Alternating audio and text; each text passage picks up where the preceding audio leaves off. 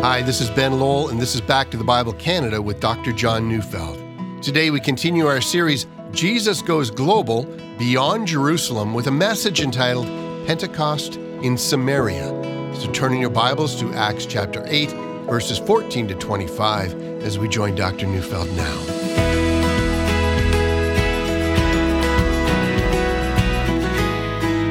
It would be very hard to overstress the importance of the Holy Spirit in the lives of believers.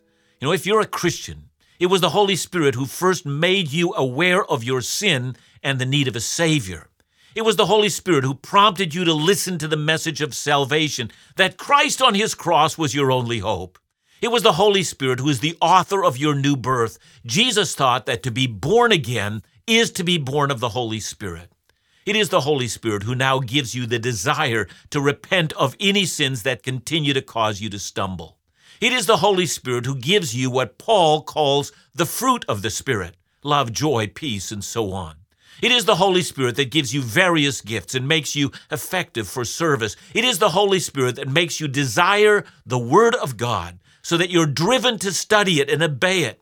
It's the Holy Spirit who calls you to prayer, and according to Romans 8:16, he calls you to cry out, Abba, Father. It's the Holy Spirit who is your down payment and the guarantee of the glory that awaits you in heaven. It's the Holy Spirit that makes you aware of the Father's presence and often prompts you to recognize his desires. It's the Holy Spirit that makes you aware of the glory of the Father and the Son. It's the Holy Spirit who leads and guides us into the holy life, and it's the Holy Spirit who empowers all of us to do the work of evangelism, to make Christ known wherever we go. It's often the case that when we slip into lethargy and our zeal for Christ begins to wane, and we also easily slip into careless sins, but the Holy Spirit is the one who repeatedly fills believers with his presence. Were it not for the Holy Spirit, how quickly we would fall from Christ. As one dear friend once told me, I could fall from Christ so very easily, but the Holy Spirit simply won't let me. I could go on and on. The Holy Spirit is indispensable to the Christian life. It is not possible to live as a Christian, as it was not possible to come to Christ in the first place, were it not for the Holy Spirit. It is for this reason the essential role of the Holy Spirit in our lives that we need so carefully to examine Acts 8:14 to 25. This passage for now well over 100 years has been the source of a great controversy among some believers. So rather than simply giving us time to warm up to this important text, let's just dive right in. I'll start by reading Acts 8:14 to 17. Now when the apostles at Jerusalem heard that Samaria had received the word of God, they sent to them Peter and John, who came down and prayed for them that they might receive the Holy Spirit, for he had not yet fallen on any of them, but they had only been baptized in the name of the Lord Jesus. Then they laid their hands on them and they received the Holy Spirit. I have up till now only mentioned a brief history of the Samaritan people. Let's review what we know. The Samaritans were a group of people who lived in what we now think of as, basically the center of Israel. They were a distinct people group. They were half Jew and half Gentile. Their history goes back to the Assyrian conquest of northern Israel in 721 BC. Most of northern Israel was then deported and taken from their land, but a few people remained. These people intermarried with the Assyrians, and the result, that was the Samaritans. The Samaritans, as I've mentioned in the past, had their own temple, which was located not in Jerusalem, but on Mount Gerizim. And just by the way, there are still a few Samaritans to this day, and yes, they do practice animal sacrifice in their worship on Mount Gerizim. But let me not get sidetracked. The Samaritans, half Jews, were considered unclean by the Jews. They disputed with the Jews regarding the right place to worship. They had their own Torah. They only accepted the first 5 books of the Bible as inspired. That is, they only believed in those books written by Moses. At the time of Jesus, Samaritans and Jews had no dealings with each other. But we have also seen in our study of Acts how the Lord opened a door for Philip to take the gospel to Samaria. When we ended our study yesterday, we said the Samaritans believed Philip as he preached to them the good news about Jesus. And that's what makes today's text so surprising.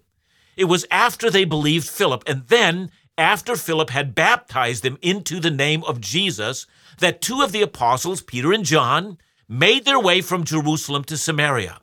They then laid their hands on them, and only after the apostles had come and done that did the Samaritans receive the Holy Spirit. So what gives? There are three answers, at least three, that can be given to explain this. The first is it was simply a unique situation. Because of the Jewish and Samaritan hostility towards each other, there needed to be a dramatic sign given from God to show that in Christ there is now neither Jew nor Samaritan, but they are now brothers and sisters in Christ. Only by delaying the baptism of the Spirit and then making the baptism of the Spirit in Samaria as dramatic as the Pentecost experience was in Jerusalem, would then the Jewish Christians ever come to accept the truth that these believers in Samaria were now fully equal to them. That matter can't be overstressed. The ancient hostility that had existed between these two people groups was pronounced. Any Jew would have viewed a Samaritan with hostility. But what were some other reasons for hostility? Well, if you go back to Ezra 4 and Nehemiah 4, you're going to find that when the Jews returned from captivity in Babylon, and they came back to Jerusalem to rebuild their temple, it was the Samaritans who already lived there who opposed the rebuilding of the temple and the rebuilding of Jerusalem. They did everything in their power to stop them. That was never forgotten. The hatred of Samaritans was generational. It was shared in the culture. And so a separate Samaritan Pentecost that looked like the Pentecost in Israel was necessary to create an understanding that God had accepted both groups. Now, just before I critique that view, let's not move on too quickly. One of the things that harms evangelism and world missions is a lack of genuine love for other people groups. Whenever there has been a long history of injustice and of historical wrongs and grievances, it's very difficult for the gospel to penetrate. And we might argue that one of the things that has hindered missions in our day has been the long history of colonialism. When European nations were the authors of domination, it's then difficult for a country to accept Caucasian missionaries. The sad history of colonialism is simply attached to the gospel then. And so I would argue that's all true. A separate Samaritan Pentecost did much to convince Jewish Christians that God had accepted the Samaritans, even as he had accepted the Jews. But interestingly enough, our text in Acts doesn't actually say that. Luke never intervenes and says, that's the explanation for why the Samaritans believed and were baptized and had not yet received the Holy Spirit. Well, a second explanation of this phenomenon is the one that's presented by classic Pentecostalism. And it's the view that the experience of salvation and the experience of receiving the Holy Spirit at Pentecost, that those are two different and separate experiences. So classic Pentecostalism has argued that the followers of Jesus had been converted and then awaited Pentecost in Jerusalem. And then the followers of Jesus in Samaria were also converted, and they also, like their Jewish brethren, had received Pentecostal experience as a subsequent experience. See, the problem with that view is at least twofold. On the immediate level, the book of Acts doesn't teach that. Luke never says that's why it occurred. And furthermore, when we get to Acts 10, a passage we'll study, we'll see that the Gentile Pentecost has no delay. That is, in Caesarea, when the Gentiles hear, the Holy Spirit falls on all who believe at the very moment that they believe. So it seems clear that you can't make the case from Acts that there are two separate and distinct events. That is, conversion and then the baptism of the Holy Spirit. In Acts 2, which is the day of Pentecost in Jerusalem, that day marks the beginning of a new era, so it's unique. It's the era of the Holy Spirit testifying to the truth of Jesus. The Holy Spirit coming in this way had never happened before, so it was important that it be a dramatic event.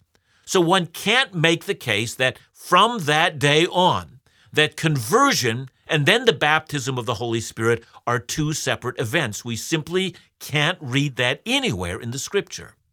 But there's another issue, one that simply prevents us from accepting the view that salvation and baptism of the Holy Spirit are two separate events, and that some only experience salvation and not the baptism of the Holy Spirit.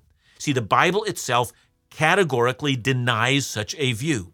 1 Corinthians 12:13, in the NIV, which has done a masterful job, it says of this verse, For we were all baptized by one Spirit so as to form one body, whether Jews or Gentiles, slave or free, and we were all given the one Spirit to drink. All. How many of God's people are baptized in the Holy Spirit? The Bible's answer is unequivocal. All, every one of us. There's no such thing as a Christian who is not baptized in the Spirit. Well then, what explains the Samaritan Pentecost? Well, hang on. It's very important. There's so much to learn from this.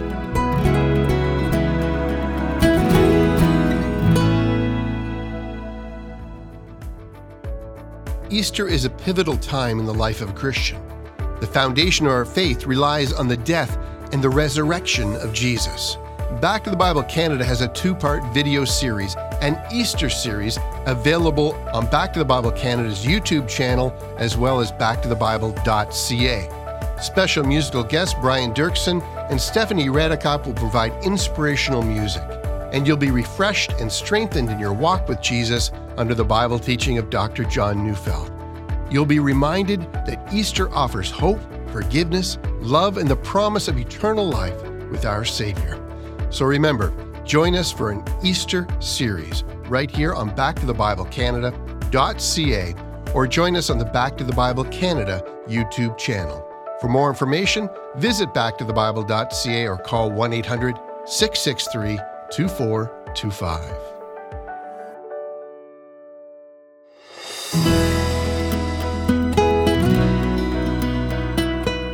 The key to understanding the Samaritan Pentecost, at least from my perspective, is found in John 2, 23-25. The passage takes us back to the early ministry of Jesus. He's then in Jerusalem. The passage says, "Now when he was in Jerusalem at the Passover feast, many believed in his name when they saw the signs that he was doing. But Jesus, on his part, did not entrust himself to them because he knew all people and needed no one to bear witness about man, for he himself knew what was in man." See, there is in our day a grievous misunderstanding about belief. Modern evangelicals, when they hear someone say, "I believe in Jesus, I believe he died on the cross for my sins," see, when we hear that, we immediately assume that that person is now saved. And modern evangelicals tend not to have any tools to ascertain whether that faith is saving faith or whether it's some kind of a defective faith. Saving faith begins with repentance or renouncing of all that is offensive and displeasing to God. It's turning from sin and from self and then turning completely in joy to Christ. In the case of Jesus in Jerusalem for his first Passover, that is, the first Passover in his public ministry, well, there were those who believed, that is, they believed in a certain fashion. But Jesus saw that faith for what it was. He would not entrust himself to these people because even though they believed, they remained fickle. And when things got bad, Jesus knew that they'd turn against him. So what do we learn? We learn there are many kinds of faith that in the end are not genuine. Well, now, let's get back to what happened in Samaria. We noticed yesterday that when Philip preached Jesus in Samaria, the crowds all came together and were transfixed by what he was doing, that is, his miracles, and what he was saying about Jesus. Well, you could have heard a pin drop in that place. Everyone was transfixed. We also noticed that the people in Samaria believed and that they were baptized. But we also noticed that a man named Simon also believed and he was baptized. And that little statement is found in Acts 8:13 is reason to pause. Simon believed, as did the rest. Now, just to be clear, I have no doubt the people of Samaria genuinely believed. They heard what Philip had to say and they placed their trust in Christ. But we also know that this had been a community in which Simon the sorcerer had been active. And that's why there were so many demons in that city. Simon was a man inspired by Satan to do miracles. See, I would argue that Samaritans had become syncretists. They believed the first books of the Bible, or what we now call the Pentateuch.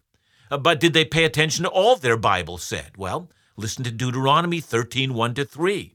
"If a prophet or a dreamer of dreams arises among you, and gives you a sign or a wonder, and the sign or wonder that he tells you comes to pass, and if he says, 'Let us go after other gods, which you have not known, and let us serve them,' you shall not listen to the words of that prophet or that dreamer of dreams." The passage should have told the Samaritans exactly what they should have done with Simon the sorcerer, the man who claimed to be a god in his own right. They should have applied the test of their own Bible, but they didn't. Instead, they had allowed their city to be overwhelmed with demons. They had become syncretists. They claimed obedience to Scripture, but they had also followed Simon, the man of sorcery. Something was yet needed from them after they believed in Jesus. They needed yet to renounce their dependence on sorcery. They needed to turn fully from that which had enslaved them. So we see that when Peter and John came to Samaria from Jerusalem, and let's read now Acts 8:17-19. Then they laid their hands on them, and they received the Holy Spirit. Now when Simon saw that the Spirit was given through the laying on of the apostles' hands, he offered them money, saying, "Give me this power also, so that anyone on whom I lay my hands may receive the Holy Spirit." Now just to be clear, this giving of the Holy Spirit was not a minor event. I noticed that the giving of the Holy Spirit must have been visible. That's what caused Simon to react in the way he did. He had done his own dark miracles, but he had never witnessed anything like what he is now seeing. Leads to the question, what was he seeing? Well, the answer must be that he was seeing the same things that were being seen in Jerusalem when the Holy Spirit was first poured out there. And so I would conclude that whatever happened in Samaria, it must have included things like speaking in tongues, prophesying, perhaps even, although Luke doesn't say so, perhaps even tongues of fire coming and resting on the heads of believers, as was seen in Jerusalem. Again, I'm reminded of the first explanation that God was doing something unique in bringing Jew and Samaritan together, indicating that there was now in Christ one new man, whereas before there had been two. I hope you're seeing that there was indeed a powerful work of unity going on in this Samaritan Pentecost. The Holy Spirit was ensuring that there would be no Jewish prejudices in the newly formed church. And yet, I still argue that there must have been something defective about the initial faith of the Samaritans. And I argue for that because as I read the text, the Samaritans believed, but so also did Simon the sorcerer. And then just a short time later, when Peter and John arrive and the Holy Spirit comes, what does the newly baptized believer by the name of Simon do? He witnesses the power that the Holy Spirit brings, and he sees that this power came about as the two apostles are laying hands on these believers, and Simon immediately comes to a conclusion. Peter and John have power that he has never had. Simon has done plenty of dark miracles, but nothing like this. See, Simon is still a sorcerer. Sorcerers always look for new incantations and new spells and new dark secrets for more miracles. Simon wants that. He doesn't know what secret source Peter and John are using, so he offers money for it. Well, keep reading, Acts 8:20-23. But Peter said to him, "May your silver perish with you, because you thought you could obtain the gift of God with money. You have neither part nor lot in this matter, for your heart is not right before God. Repent, therefore, of this wickedness of yours, and pray to the Lord that, if possible, the intent of your heart may be forgiven you. For I see that you are in the gall of bitterness and in the bond of iniquity." Let's start with the last sentence, shall we? Here's a man who testified that he believed in Christ and was then baptized upon the confession of his faith, and now it becomes apparent that two things are present in his life. First, he's in the gall of bitterness, and how so? Well, go back to Deuteronomy 29:18-19. That was also in the Samaritan Bible. It says, "Beware lest there be among you a man or woman or clan or tribe whose heart is turned away today from the Lord our God to go and serve the gods of those nations. Beware lest there be among you a root bearing poisonous and bitter fruit, one who, when he hears the words of this sworn covenant, blesses himself in his heart, saying, I shall be safe, though I walk in the stubbornness of my heart." You see, the bitterness that Peter speaks about here is not like when we say, someone's bitter, that is, they're envious and resentful. Rather, the bitterness is the bitter fruit that comes from idolatry. And 2 Peter says that Simon the sorcerer is in the bond of iniquity. That is, he's chained to his sin. Sin won't let him go. He may believe in Jesus, but like Jesus' parable of the 4 soils, there's a love of darkness that is in this man Simon, and that love of darkness has never released him. And knowing that's true is what leads Peter to make the initial statement, "May your money perish with you. May you and your money die together." And furthermore, Peter says, you have no part in what we've been talking about. And so on the basis of that, Simon has but one instruction. He must fully and utterly and completely repent of his evil. The work of salvation has not been done in his heart. Simon is unlike the others who are receiving the Spirit. The others have been led by the Spirit to turn from sin and sorcery to Christ. Simon merely believes in Jesus and will not renounce his darkness. Acts 8:24-25. And Simon answered, "Pray for me to the Lord, that nothing of what you have said may come upon me." Now when they had testified and spoken the word of the Lord, they returned to Jerusalem, preaching the gospel to many villages of the Samaritans. Simon did not repent, but he also didn't want to perish. And that's the sad ending of this story. Indeed, the lesson that we are to take from this, that believing while not repenting of sin, is a lesson that every person who's hearing my voice right now, you need to consider this lesson. Do not assume that you can walk with Christ and yet at the very same time continue to walk in darkness. Do not assume that all you need to do is to believe, if by believing you leave no room for repentance of your sins. Indeed, you must do what Jesus says. You must believe in Christ, and for Christ's sake, that you would gladly forsake all things and cling only to Christ and to Him alone. You must find in Jesus your source of joy. He must become your bread of life. If He is not, you are not saved. Once you come to that conclusion, know this. This conclusion did not come about because, you had worked your way there. This conclusion came about because of the baptism of the Holy Spirit, in which you were born by the Spirit into the kingdom of God. If today you haven't done that, confess your sins, come to Christ. Thanks so much, John. Let me ask you, the Russell Moore quote, "Our churches are filled with unconverted people." How is that an indictment on the church today?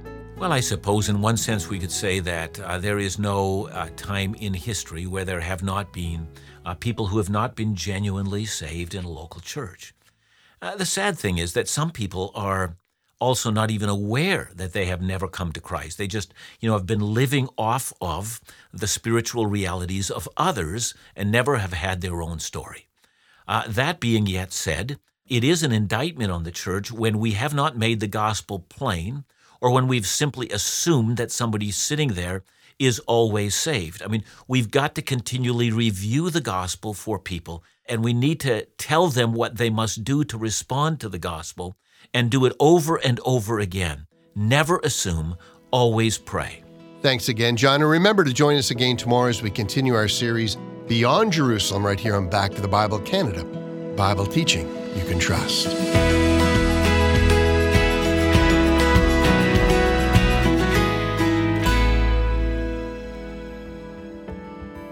Do you want to hear answers to some of the most requested questions Back to the Bible Canada receives from our listeners? Well, this May, Back to the Bible Canada will be airing a special video series called Ask Dr. John, responding to the questions on your heart and mind, questions about salvation, the church, finding strength in difficult days, and so much more. And you can take the opportunity to participate by sending your questions to info@backtothebible.ca or just giving us a call at 1-800-663-2425. You can access this upcoming series on Back to the Bible Canada's YouTube channel or online at backtothebible.ca. For more information or to support the ministry, call us at 1-800-663-2425 or visit backtothebible.ca.